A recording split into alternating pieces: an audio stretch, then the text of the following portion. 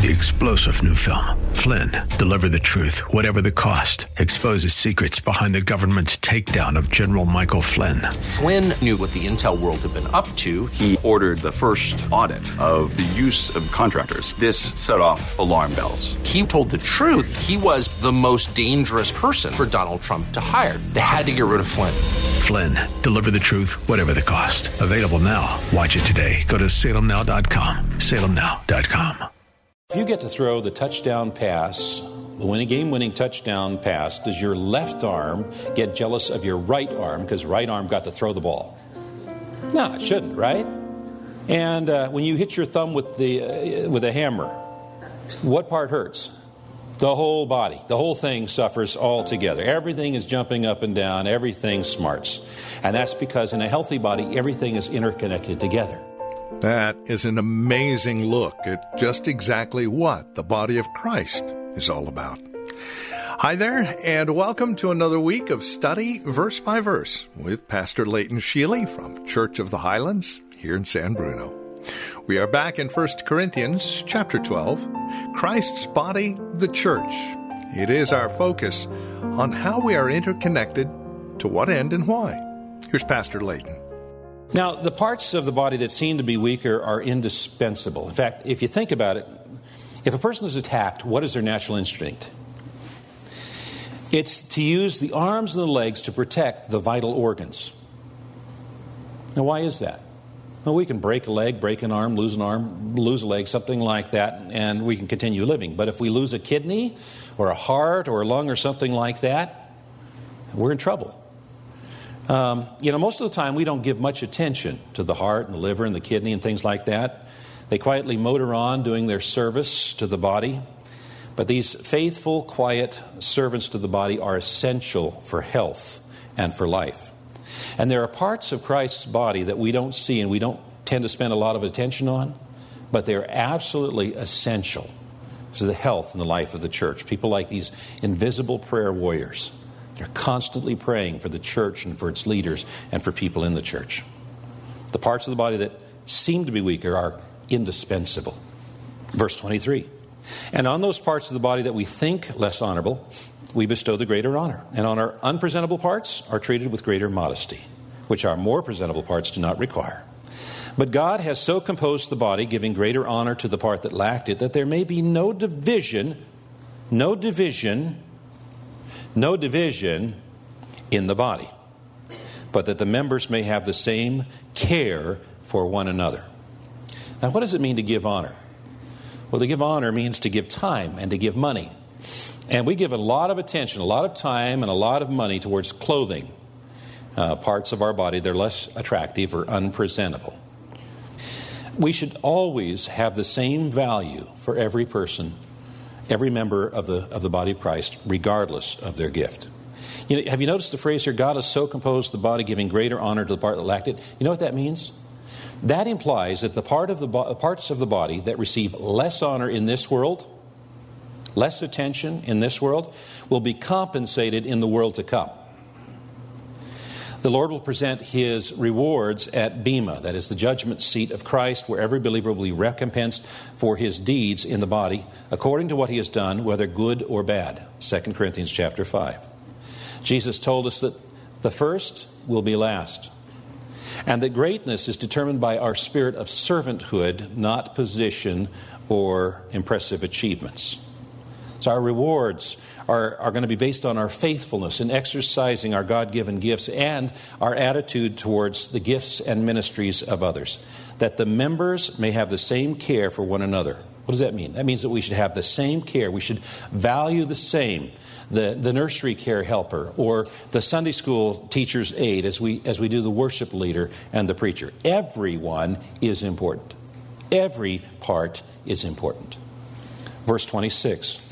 If one member suffers, all suffer together. If one member is honored, all rejoice together. Now you are the body of Christ, and individually members of it. Now what is he saying here? If one member suffers, suffer together. If one member is honored, all rejoice together. Well, if you get to throw the touchdown pass when a game-winning touchdown pass, does your left arm get jealous of your right arm because right arm got to throw the ball? No, it shouldn't, right? And when you hit your thumb with a hammer, what part hurts? The whole body. The whole thing suffers altogether. Everything is jumping up and down. Everything smarts. And that's because in a healthy body, everything is interconnected together. Now, leprosy is a horrible disfiguring disease. And part of the reason for the disfigurement is that the central nervous system no longer connects the body together in such a fashion it can protect itself. A leper, for instance, can accidentally put their hand in a fire and not even know that it's being burned because the feelings are gone. Well, the body of Christ was intended to be a healthy body where every part is interconnected and all of the parts work together for protection and provision. And when one part suffers, the whole body suffers. And if one part celebrates, the whole body celebrates. And Paul says here, you, plural, are the body of Christ. Each one of you individually is a part of the body of Christ. Again, the body of Christ is a reference to a local church, or it can be a reference to the global church as well. So what is this telling us? What it's telling us is that when another local Christian church is suffering, then we should suffer with them. And when another local Christian church is celebrating, we should celebrate with them.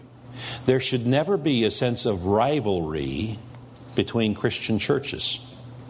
We are not in competition with each other. We are part of the same body, which is the body of Christ. We should celebrate together. We should suffer together. You know who the opposition is? It's the forces of darkness that want to suppress the knowledge of God. That's who the problem is. So it's unchristian to celebrate the misfortune of another Christian church or to mourn the success of another Christian church. That's what Paul is saying. So in summary, what does he say? He says we need each other. It was designed that way. And we ought to respect and value each other. And we ought to sympathize with each other. We ought to be connected with one another. And we need to exercise the gift that God has given us to contribute to the body of Christ. Every gift is needed. Every member is needed.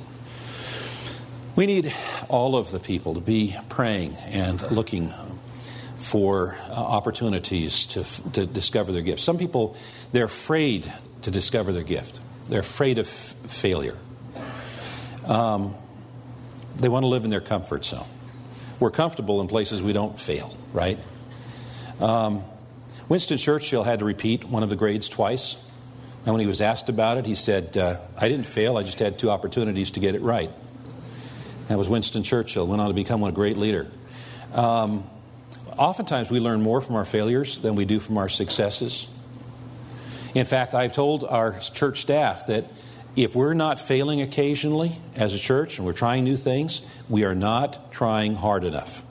If we're trying hard enough, stepping outside of our comfort zone, occasionally we're going to fail. And then let's learn from our failure and get it right the next time. But some people never try to find out what their spiritual gift is because they're afraid of failing. They're afraid of getting out there and trying. You know how we have a Scrooge presentation?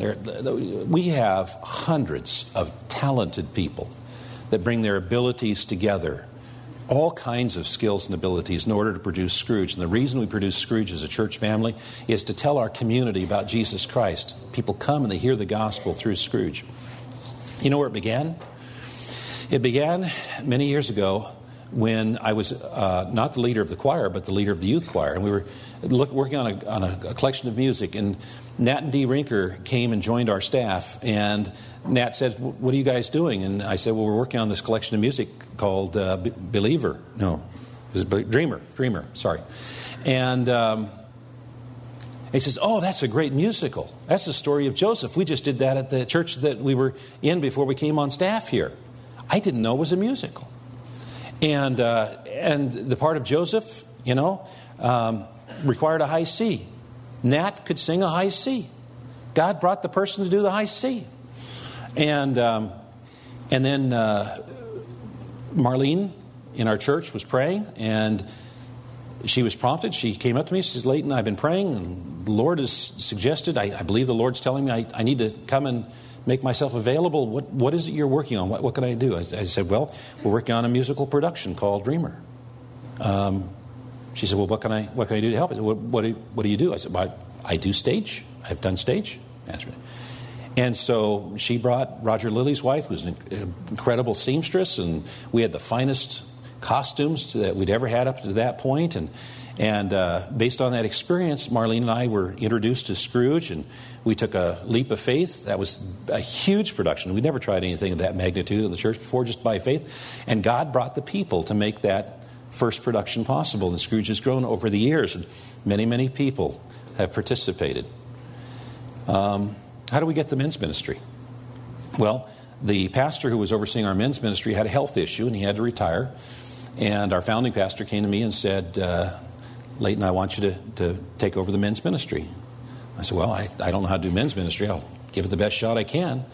Let me know who the leaders are. I'll meet with them. And so I sat down with the leaders, first meeting. They said, Leighton, we're really excited about the new leadership and the new direction. In fact, we're so excited, we want to get out of your way. We quit. And so the first meeting with the men's ministry, we didn't have any men's ministry. It was, and I just said, God, if you want a men's ministry here at Church of the Highlands, you're going to have to bring the men, because I don't know what to do, And within 2 weeks after that, we had 4 men come to me. All of them had been praying, and all of them said just about the same thing. They said, I've been praying. I feel prompted that the Lord wants me to help you. What can I help you with? Well, we need to start a men's ministry. Great. Let's get together and let's talk about it. That was Milky and Ralph and Tony and Bob. We got together and we started thinking and dreaming together, and now hundreds and hundreds of men are ministered to by the men's ministry. It started because people were praying and they felt the prompting of the Holy Spirit, and they stepped up out of their comfort zone and said, hey, Now for us to know about you, know who's a member of the body here, because we have a lot of people who are guests, and we're glad you're here. We're glad you're guests. If you're local and you don't have another church home, we hope you become more than guests. You become members and pitch in and help out. But so that we know who the members of the body are, who we can call upon, we have a membership class. And the membership class covers the history of the church. It talks about where we're going, how we're getting there. It talks about how we're structured and our theology. We go through the statement of faith so that our members are well equipped to answer most questions that people have. And I believe that inside of your bulletins or with the ushers, there's a thing that you can fill out so we can prepare for you, because we want to give you a binder. And I want to extend this invitation to you. I have the privilege of teaching that class. It's 5 weeks, an hour and a half on Tuesday nights, and I would just love to have you come and be part of that. Let's get acquainted, and let's find your place that God has designed you for in this ministry. Amen. Amen. Well, you have been listening to Study Verse by Verse with Pastor Leighton Sheely, the Ministry of Church of the Highlands right here in San Bruno. If you have questions about today's program and the content with which we were discussing, we invite you to visit our website, highlands.us. Highlands.us. That is a great place to get started for all things Study Verse by Verse. Then we'll see you tomorrow as we begin a look at spiritual gifts here on Study Verse by Verse.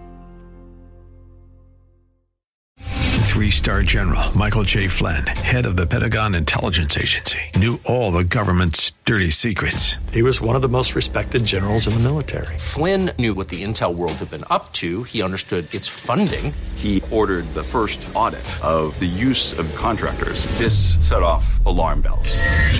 The explosive new documentary, Flynn, Deliver the Truth, Whatever the Cost, uncovers the facts behind this scandal. Flynn told the truth. He was the most dangerous person for Donald Trump to hire. I find out the worst enemy that I'm going to face in my life is right here in America. They took my assessment and they wanted me to change it. And I was like, I'm not changing it. They had to get rid of Flynn. With in-depth interviews, archival footage, and never-before-seen personal records of the man behind the headlines. I just felt like I was drowning. Flynn, Deliver the Truth, Whatever the Cost. Available now. Watch it today. Go to salemnow.com. salemnow.com.